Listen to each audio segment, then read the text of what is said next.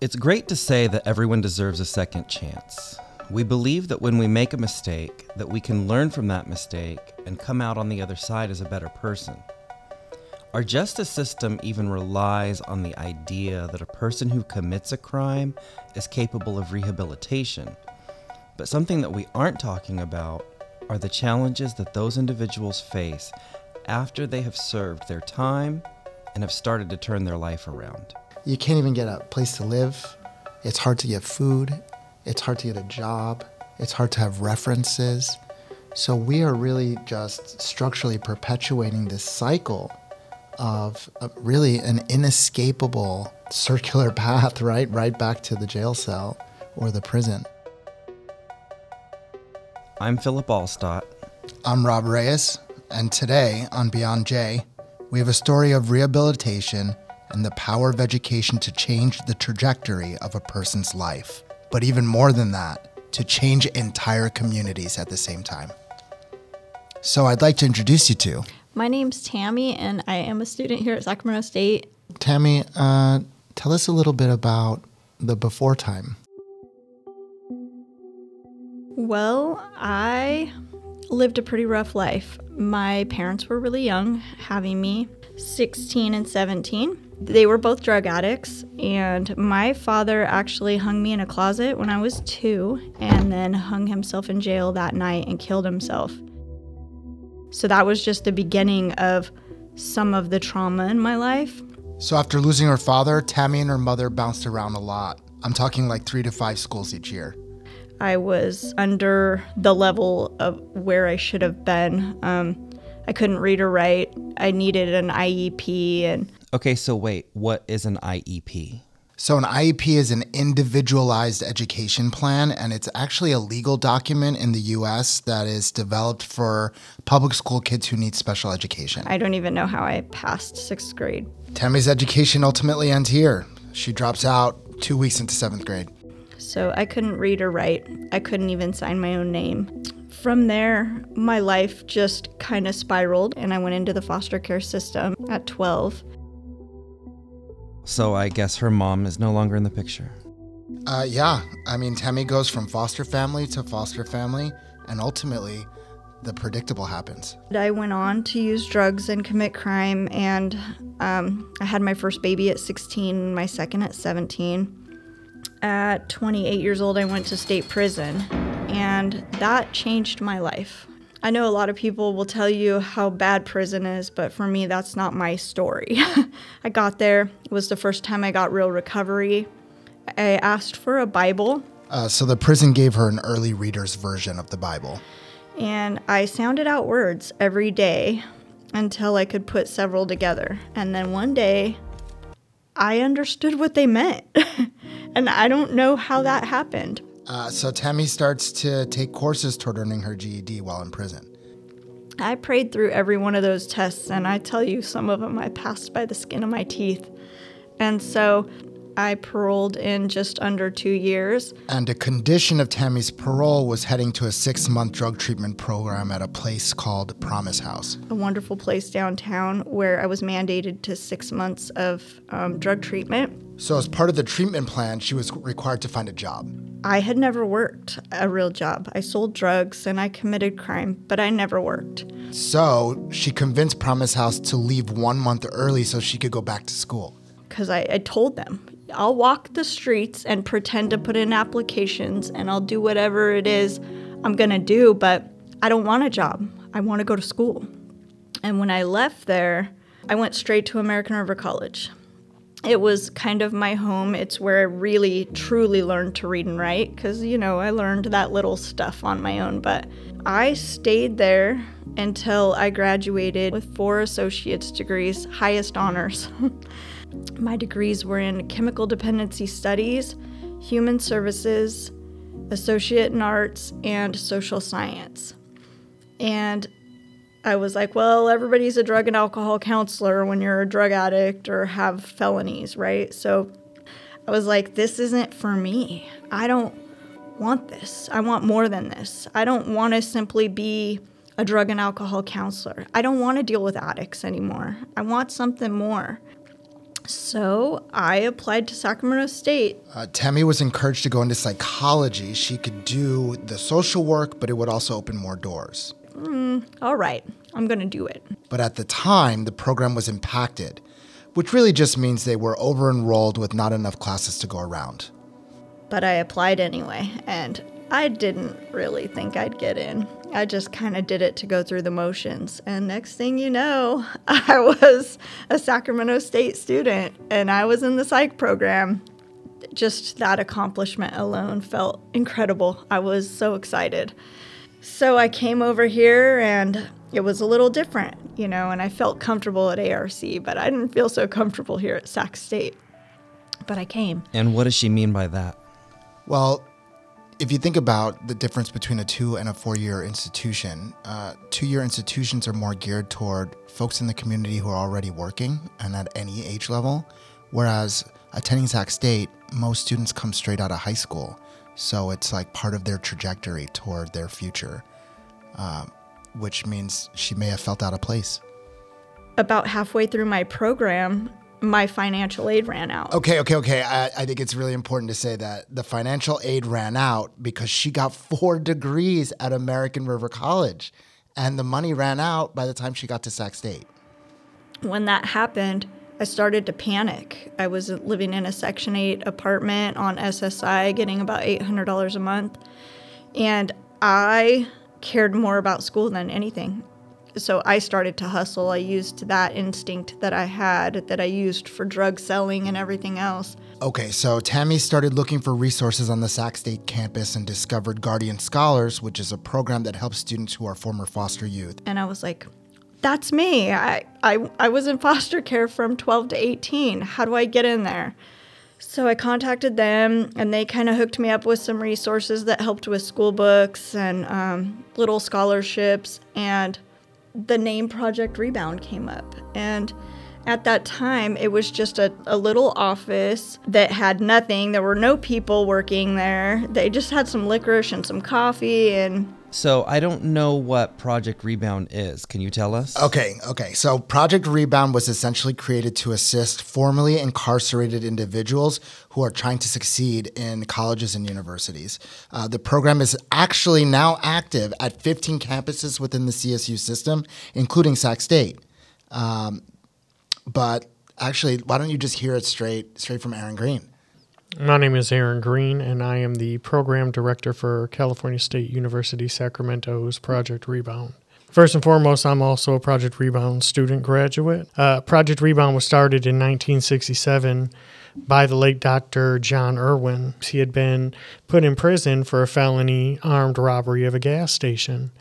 And when that situation put him in prison, he said he didn't want to go back, so the only thing that he could do to change was to get that, degree, and became a world-renowned writer on formerly incarcerated people and the situation that felons live through.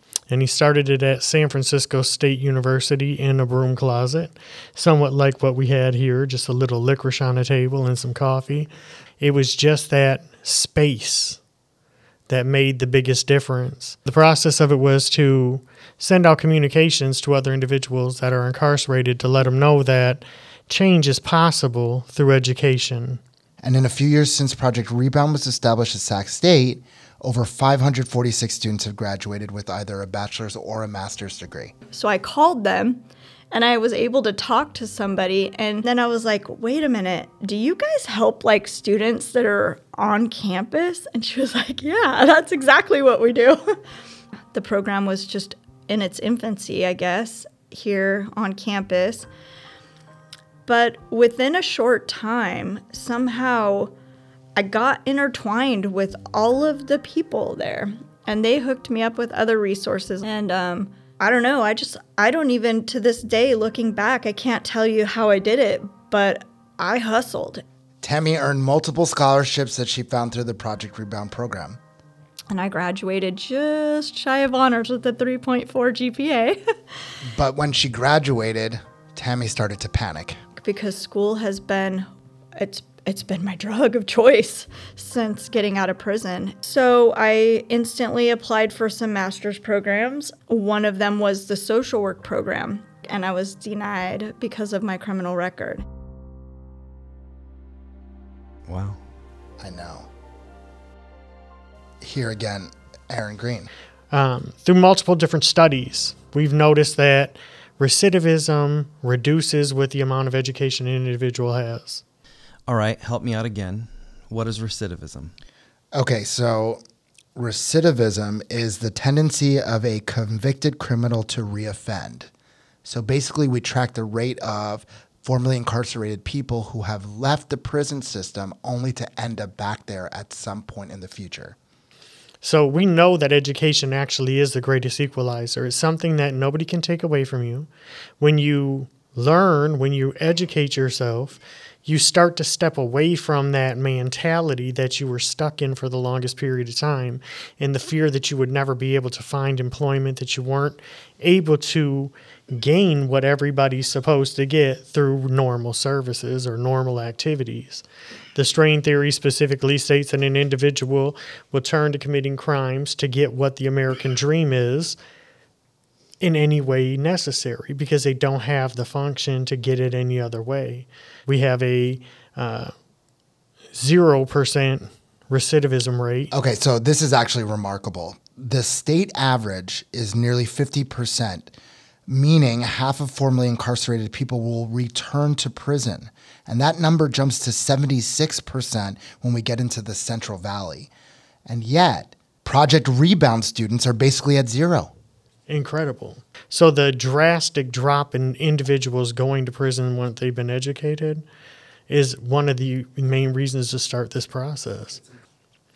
Tammy has said something that really caught, right? Like, I believe it's called the imposter syndrome. How did I get here? You know, and a lot of our students see that. Other issues that, Tammy had talked about was the fact that she had no education prior to her incarceration, in essence. And that's something that we see. 80% of the individuals who are incarcerated have less than a 12th degree education. So that whole issue of, where does education play a role, not just on campuses, but in the community, in our schools, in our prisons, what does it look like?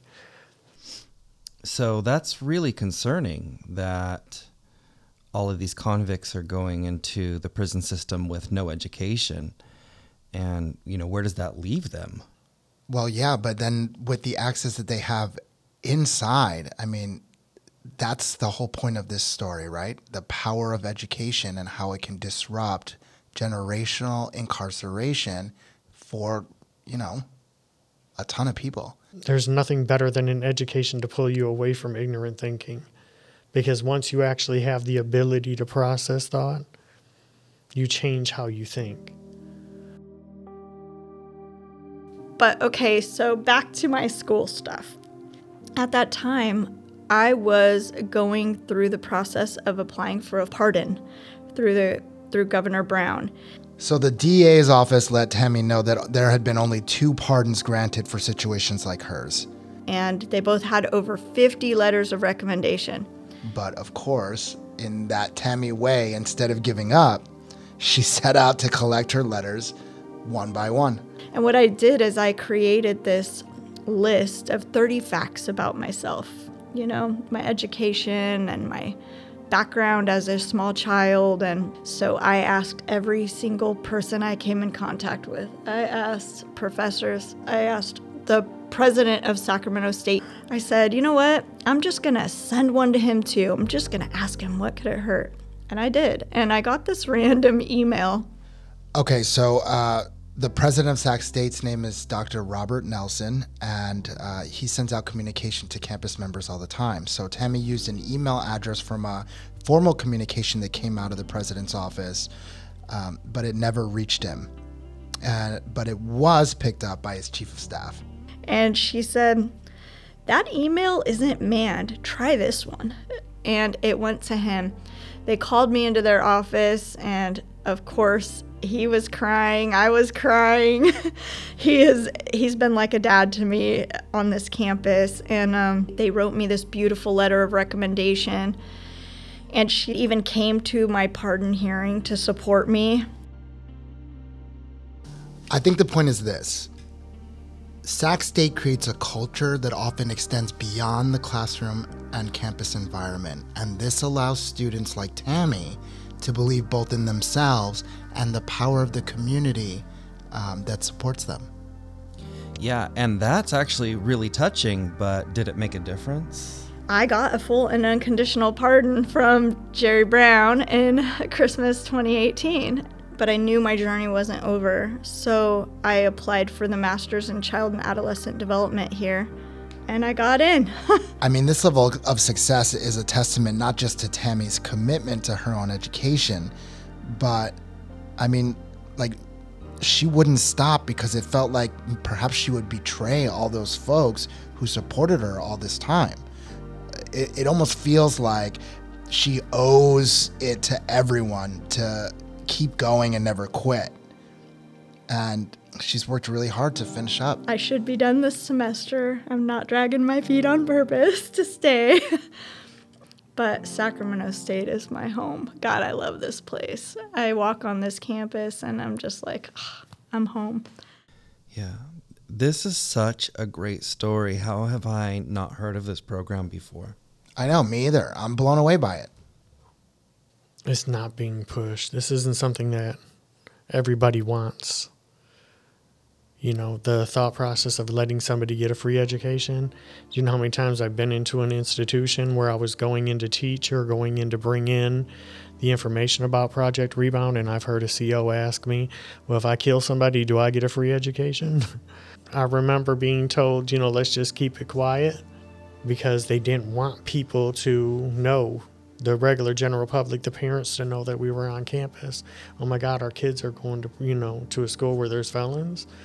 You know, it's supposed to be scary. It's a bad thing, but they don't understand that we're not our crimes. We're people that have made poor choices and have the ability to change. For me, the stigma was great. Like at American River College, I didn't want anybody to know that I was a criminal. I didn't want anybody to know anything about me. I was so embarrassed of my past. I was embarrassed of everything. I was embarrassed of the fact that I taught myself to read. I was shamed by it.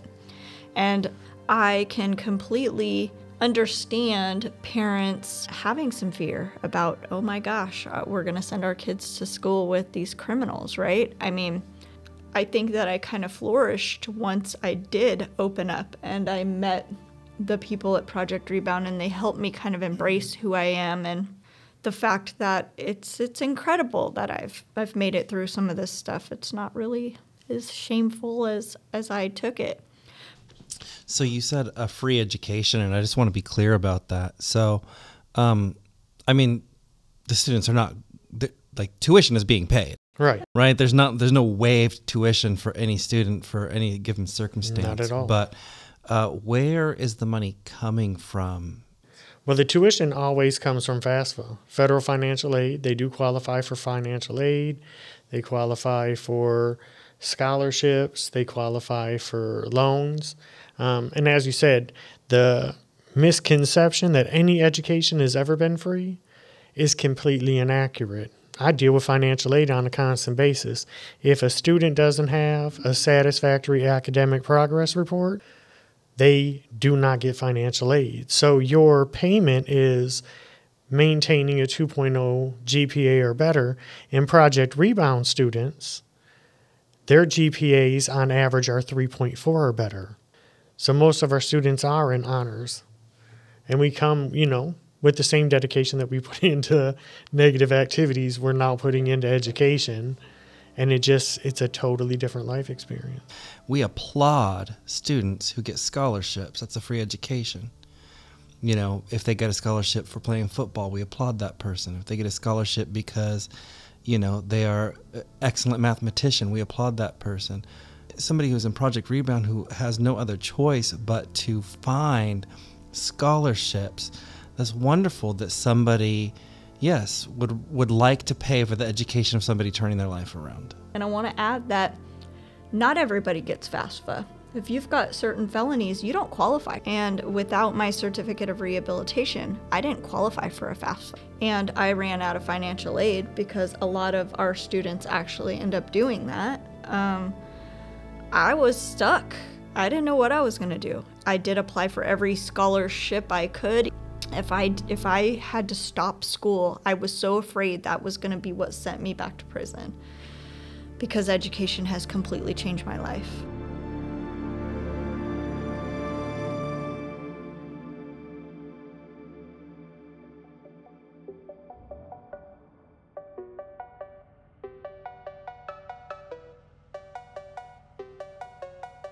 This has been Beyond Jay from Sacramento State, a podcast committed to bringing thoughtful conversation to the Sacramento region. I'm Philip Allstott. I'm Rob Reyes. Thanks for listening.